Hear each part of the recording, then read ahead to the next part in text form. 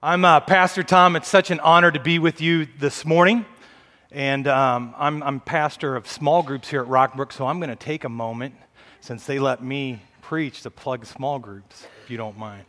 But we've started our small group summer semester sign-ups, and small groups are where we get connected here at Rockbrook.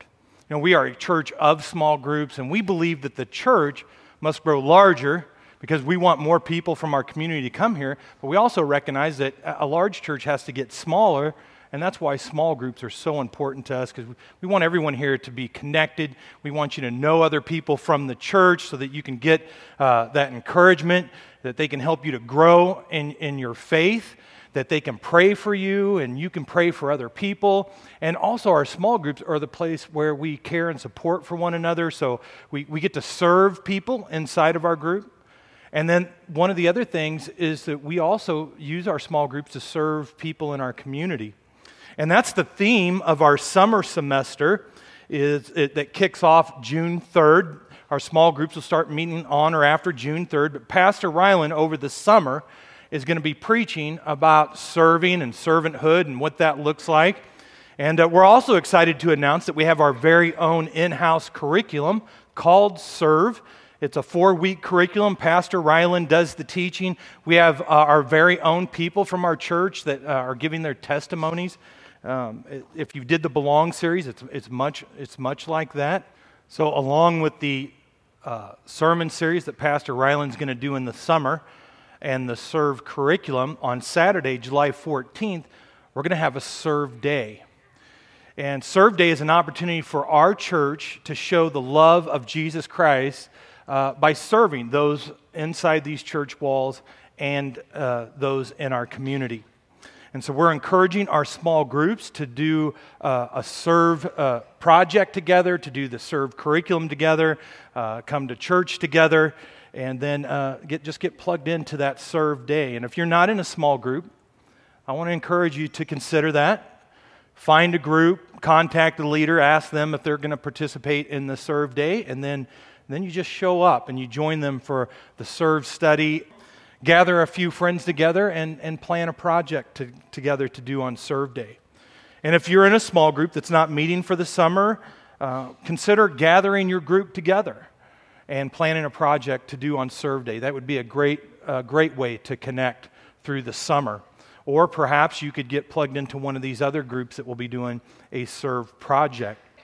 The Serve curriculum is only $5 for the DVD, and it's $5 for the study guide, and you can purchase those out at the information table if that's something that you're interested in. And if you're starting your very own group the very first time, we have a card we'd love for you to fill out, so that way I can begin to reach out to you and keep you informed and in the loop about Serve Day. So, and if you're a small group leader, I want to encourage you to just to make sure that you're following up with those emails, because we're sending out information. Information is coming about our summer semester, Serve Day, Serve curriculum, Serve groups, all those kinds of good things. We don't want anybody to miss the opportunity to get connected with other people, to grow in your faith, to pray for one another, and to serve others. Let's jump into our message today. This message is designed for those who are discouraged. Maybe you are discouraged with your job situation. Maybe you're discouraged with a relationship, or your marriage, or your kids, or parents, or maybe your faith. Anyone here discouraged today? Yeah, some of you are discouraged. Maybe you're discouraged because I'm preaching. But hang on, because I'm going to give you a few points that will help you out with that. You know, my prayer is that today's message will encourage you. Book.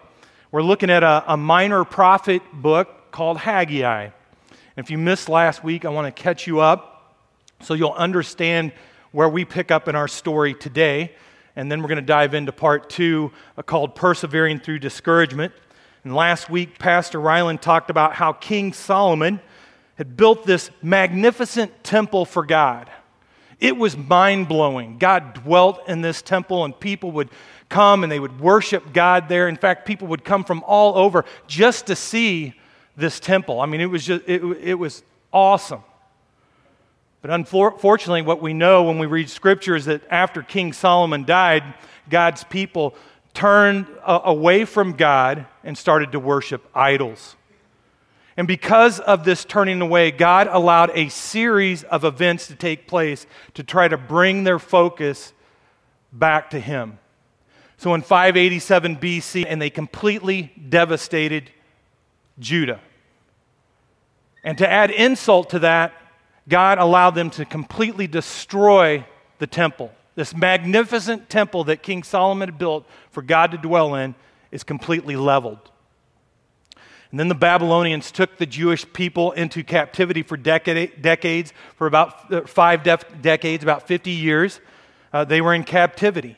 And so you can only imagine the relief they felt when they were allowed to go back to their homeland and start to rebuild. So under the governor Zerubbabel, about 50,000 or so people went back to rebuild the city. And the first priority was to build the house of God. And so they started building the temple, and they got the foundation in place, they got the altar in place, and then they were met with some opposition, with some resistance. And guess what they did? They just gave up. They stopped building the temple. So for 14 years, the temple just sat there. Nobody did anything with it. It was unfinished, with no progress. He would raise up a prophet, a man of God, that would come to the people, and he would get them to turn from their ways and turn back to God and get them back at the task at hand, get them back at what God was telling them to do. And that's exactly what Haggai did. He said, the time is now. The time is now for us to stop building our houses. We need to build the temple. We need to put God first. The time is now. And here's where we'll pick up the story today with that context in mind. Haggai 1:13 through 14 says, Then Haggai, the Lord's messenger, gave this message of the Lord to the people and said, I am with you. This is good news. God said, I am with you. Say that with me. I am with you. Lord, verse 14. So the Lord stirred up the spirit of Zerubbabel, son of Shealtiel, governor of Judah, and the spirit of Joshua, son of Jehozadak, the high priest, and the spirit of the whole remnant of the people. So what did God do? God stirred them up. God stirred up the governor. He stirred up the high priest. He stirred up all the people. And God is so good. You know, these people had stopped building. He'd stopped doing what he had asked them to do. And then God comes and he says, look, I'm with you. And he even takes the initiative and stirs them up to get them going again. God is so amazing. He's full of grace and mercy. He cares about what his people are doing. And God will often do that in the life of a believer, to tell you to go do this. I'm with you. And God gave his people a sense of faith to go and start rebuilding the temple again. He stirred up their spirits. Let's continue. So it says they came and began to work on the house of the Lord Almighty. They're saying, we can do this. We can do this. We can rebuild this temple. It can be more magnificent than Solomon's temple. We can do this. And then 1 month goes by. And guess what happens? They fizzle out. So what happened? Why'd they fizzle out this time? Well, all the people gathered around the temple construction site, and they're like, this is it? This is pathetic. This is all the progress we've made? Everyone was discouraged. And let's be honest. How often does that happen in our life? We get started, or we do it for a little bit, and then we quit. You know, we're going to do this. We're going to attack this. And I don't know what it is for you. Maybe it's getting out of debt. You say, we're going to get out of debt. This time we're going to do it. We're going to get out of debt. And then Christmas comes. Oh, we forgot about Christmas. We're going back into debt. I'm going to go on a diet. I'm really going to lose the weight this time. Oh, it's Cinco de Mayo. Let's go to Jose Peppers. We'll do the diet later. You know, it's January. We're going to go to the gym. Man, we're all there in January, right? On the treadmill, on the elliptical, lifting weights. And then by February, we're in the line at Krispy Kreme. Doing glazed donut arm curls. We think we can do this, and then we realize that we're not making the progress that we think we should, so we get discouraged. And that's exactly what happened to the people of God. They said, we're going to do this, we're going to build this amazing temple for God, and then 1 month in, they fizzle out. They get incredibly discouraged. But this is what happens next. God's discouragement. Haggai 2, verse 3. Haggai asked them on behalf of God, "Who of you is left that saw the house in its former glory? How does it look to you now? Does it seem like nothing?" Bible scholars estimate that Haggai was probably around 70, maybe in his mid-70s when he wrote this book, which means 50 years prior is when they went into captivity, so he would have been around 20. So it's quite possible he was a teenager and saw Solomon's temple. He was probably in it, visited it on several occasions. And there's others there that are working on this second temple, the rebuilding of it, that had seen Solomon's temple. And so this is what God's saying. So in other words, who here is old enough to remember? God is asking so they can figure it out for themselves, so they can get to the root of their discouragement. So if you're discouraged today, perhaps you're discouraged from one of the reasons we find as we look at these questions. 2 causes of discouragement. If you're taking notes, the first one is comparisons. Comparisons. They're doing the same thing that we often do. They are comparing their start with somebody else's finish. They're comparing their start with Solomon's finish. Our temple doesn't look as good as Solomon's, but they're not even done building the temple yet. And they get discouraged. I don't know about you, but I get incredibly discouraged when I start to compare where other people are at and I'm not. I get around some other small group pastors and they're in churches that are writing blogs and they're hosting conferences on how to do small groups, and I'm doing good to just get through my email every day. I get discouraged. You might be a guy and you're comparing, you're saying, he's got a nice home, he's got an amazing car, he's got a loving wife, and I hate my job, and he's got a great job. He's got a nice home. I'm renting. I got a horrible car. It barely runs. I can't find anybody to marry. You might be a parent and you're comparing your kids to somebody else's kids. They go to private school and they wear matching outfits. And they're getting college credit in the 5th grade. My kids are barely dressed. In fact, I don't even know if they went to school today. They're flunking homeroom. And you feel so bad. You want to get real discouraged, go to Facebook and Instagram. She was invited to the party and I wasn't. He's traveling for the 3rd time this year and I can barely afford to go to the grocery store. You're comparing all these different things and people, and that's what they did. Our little pathetic attempt to build this new temple pales in comparison to the glory of Solomon's temple. They feel like failures. They're discouraged. The second root of discouragement is lack of progress. Lack of progress. They're a month into it. It's not going well. They're trying so hard and they're not getting anywhere. We've all been there. You say, I'm going to go on a diet.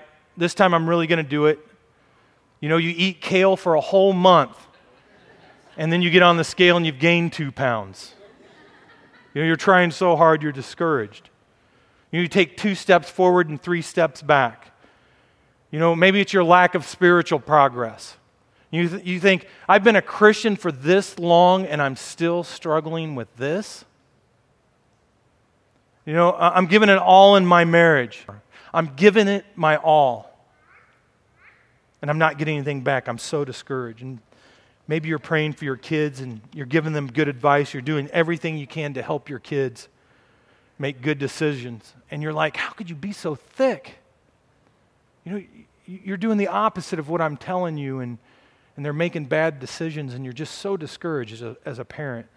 It could be a number of things. We all live with this sense of discouragement at some point in our life, and I want to show you what God tells His people that are trying to rebuild this temple when they are discouraged. God gives them the most simple instructions. That's what I love this book of Haggai. It's so short, and he's just so to the point, but he just gives simple solutions. They're just so simple. In fact, do you remember last week? They were struggling easy. And so if you missed last week, I want to encourage you to go back and listen to that message. They had stopped building the temple and due to this opposition, and God wanted them to get back to it. And they're like, well, okay, so what do we do? And God basically said, it's real easy. Step 1, step 2, step 3. Step 1, go to the mountain. Step 2, bring down the timber. Step 3, build the temple. Go to the mountain, bring down the timber, build the temple. Real easy. 1, 2, 3. That's how easy it is. You choose the hard right over the easy wrong. You got to keep doing it. 3 easy steps, but we still get discouraged. Why?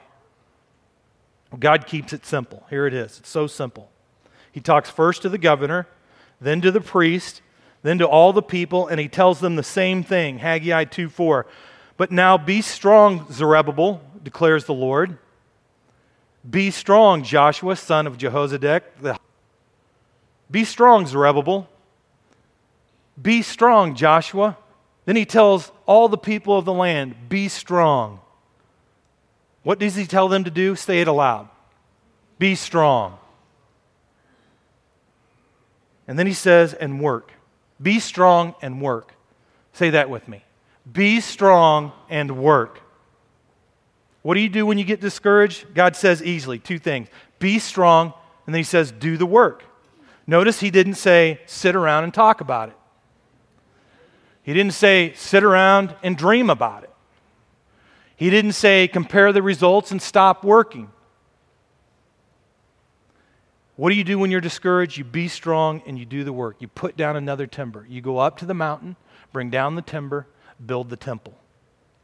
The temple is built, but it's not working. Look, you have to consistently choose the hard right over the easy wrong. Consistently do the work. Go up the mountain, bring down the timber, build the temple.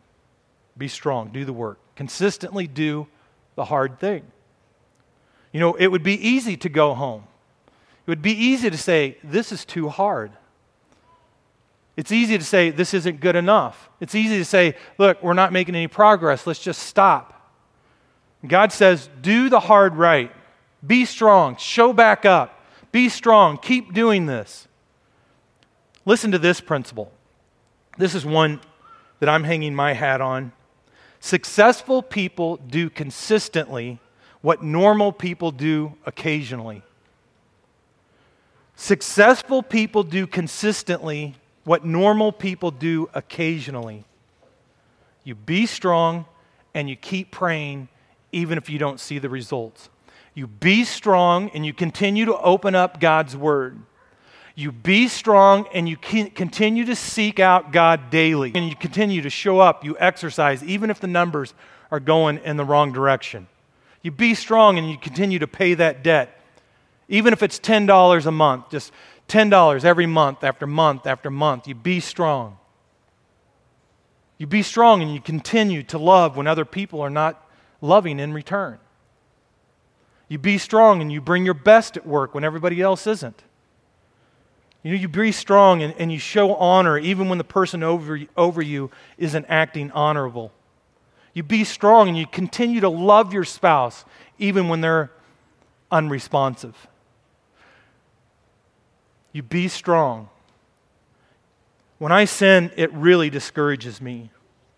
You know, I'm a pastor, and I want you to know the other day I did something I hadn't done from. You know, I'm in the middle of preparing this, and I'm thinking, you're a pastor, and you're going to stand up there and you're going to preach God's Word, and you did that? You know, I could have given up. But here's what I've learned as I've studied the Bible. The great people of God, if you look at their lives, they blew it. Moses blew it. Abraham blew it. King David blew it. Peter blew it. Disciples blew it. But what did they do? They stayed strong and they continued to do the work. They continued to seek God out. They continued to go in His Word. They continued to pray. They were faithful. They were obedient. They stayed strong. They continued to do the work. And that's exactly what I'm going to do.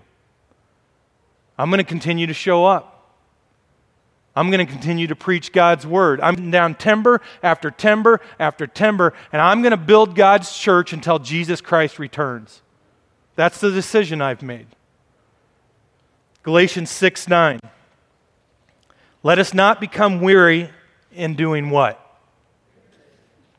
For at the proper time we will reap a harvest if we what? Why does God say, be strong and do the work? Why be strong and do the work? Everything I've talked about is a setup to this main point of this whole message. You know, if I had ended the message now, that would have been okay, but all it really would have been is a good pep rally. Come on, church, pull yourself up by your bootstraps. Let's go. We can do this. But that's not God's way.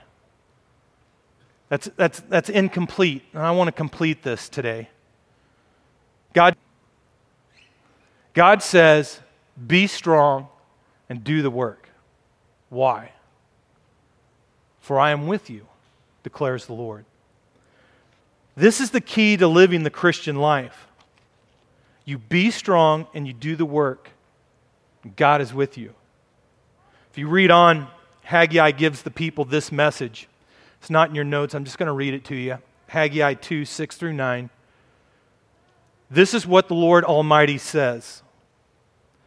In a little while, I will once more shake the heavens and the earth, the sea and the dry land. I will shake all nations. And what is desired by all nations will come. And I will fill this house with glory, says the Lord Almighty. The silver is mine, the gold is mine, declares the Lord Almighty.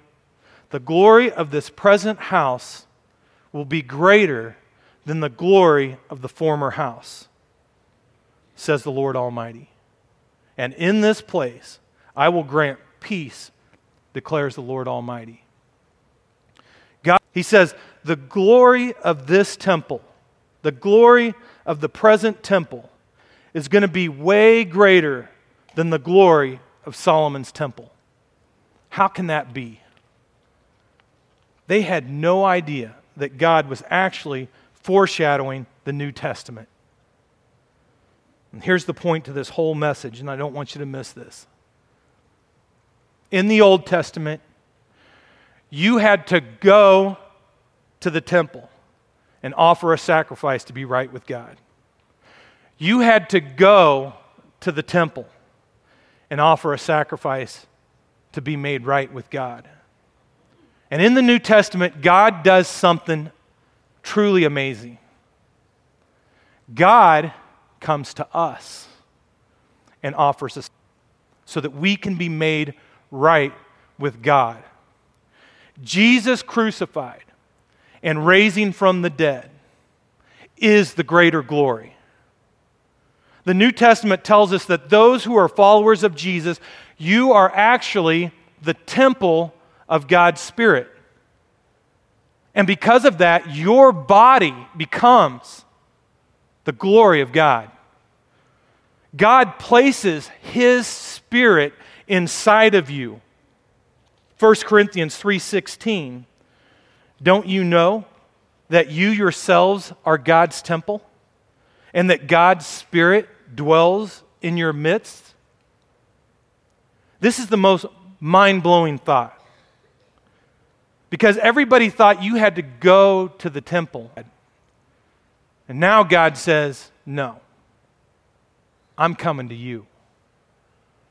And you can be with me daily. I'm going to put myself inside of you. Romans 8:11.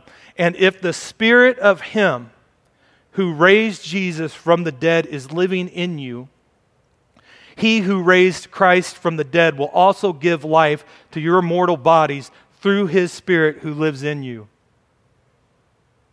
I hope you're getting this. The same Spirit that raised Jesus Christ from the dead lives inside of you. The same Spirit that raised a dead person to life lives inside of you. God's power and presence lives inside of you daily if you are a follower of Jesus Christ. You know, I teach Step 2 Growth Track, and in there we talk about this idea of being filled with the Spirit and what that looks like. And I describe it as a difference between rowing a boat and sailing a boat. When you row a boat, it's in your power. A boat, you just sit back. You just steer.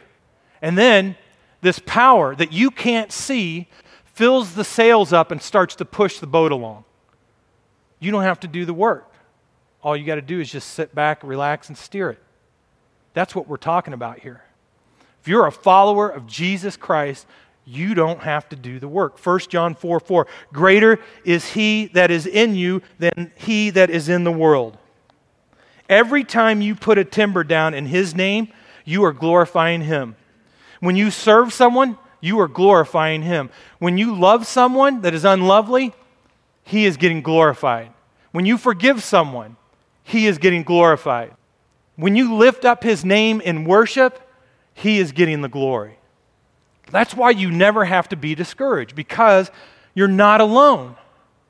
God is with you. And not only is he with you, he is in you. You know, that's why coming together in worship is so important. Because God is not only in you, he's with you when he's inside other believers. That's why small groups are so important. When we gather together, I'm in the midst of God, and God is also in me. Philippians 1:6. Be confident of this, that he who began a good work in you will carry it on to completion until the day of Christ Jesus. Who does the work? He does. Let us not become weary in doing good, for at the proper time we will reap a harvest if we do not give up. Why? Because God's with us and he's in us. Don't be discouraged. Be strong. Do the work. God is in you. Let's pray together. Father, today we ask that you would give us the courage to put down another timber, to trust you, to be faithful, to do it in your strength, to be strong and do the work. We ask for your power and your presence in our life. And everybody just keep your heads bowed, because there's a group of people in here that I want to talk to. Maybe you've never given your life to. But in order for that to happen, I'm going to tell you something that seems contradictory to what I just said. You don't do the work. You let God do the work for you. He's already done it. Ephesians chapter 2. We are saved by grace through faith and not by works. Not by works. And some of you are trying to get into heaven by works. I got to be better.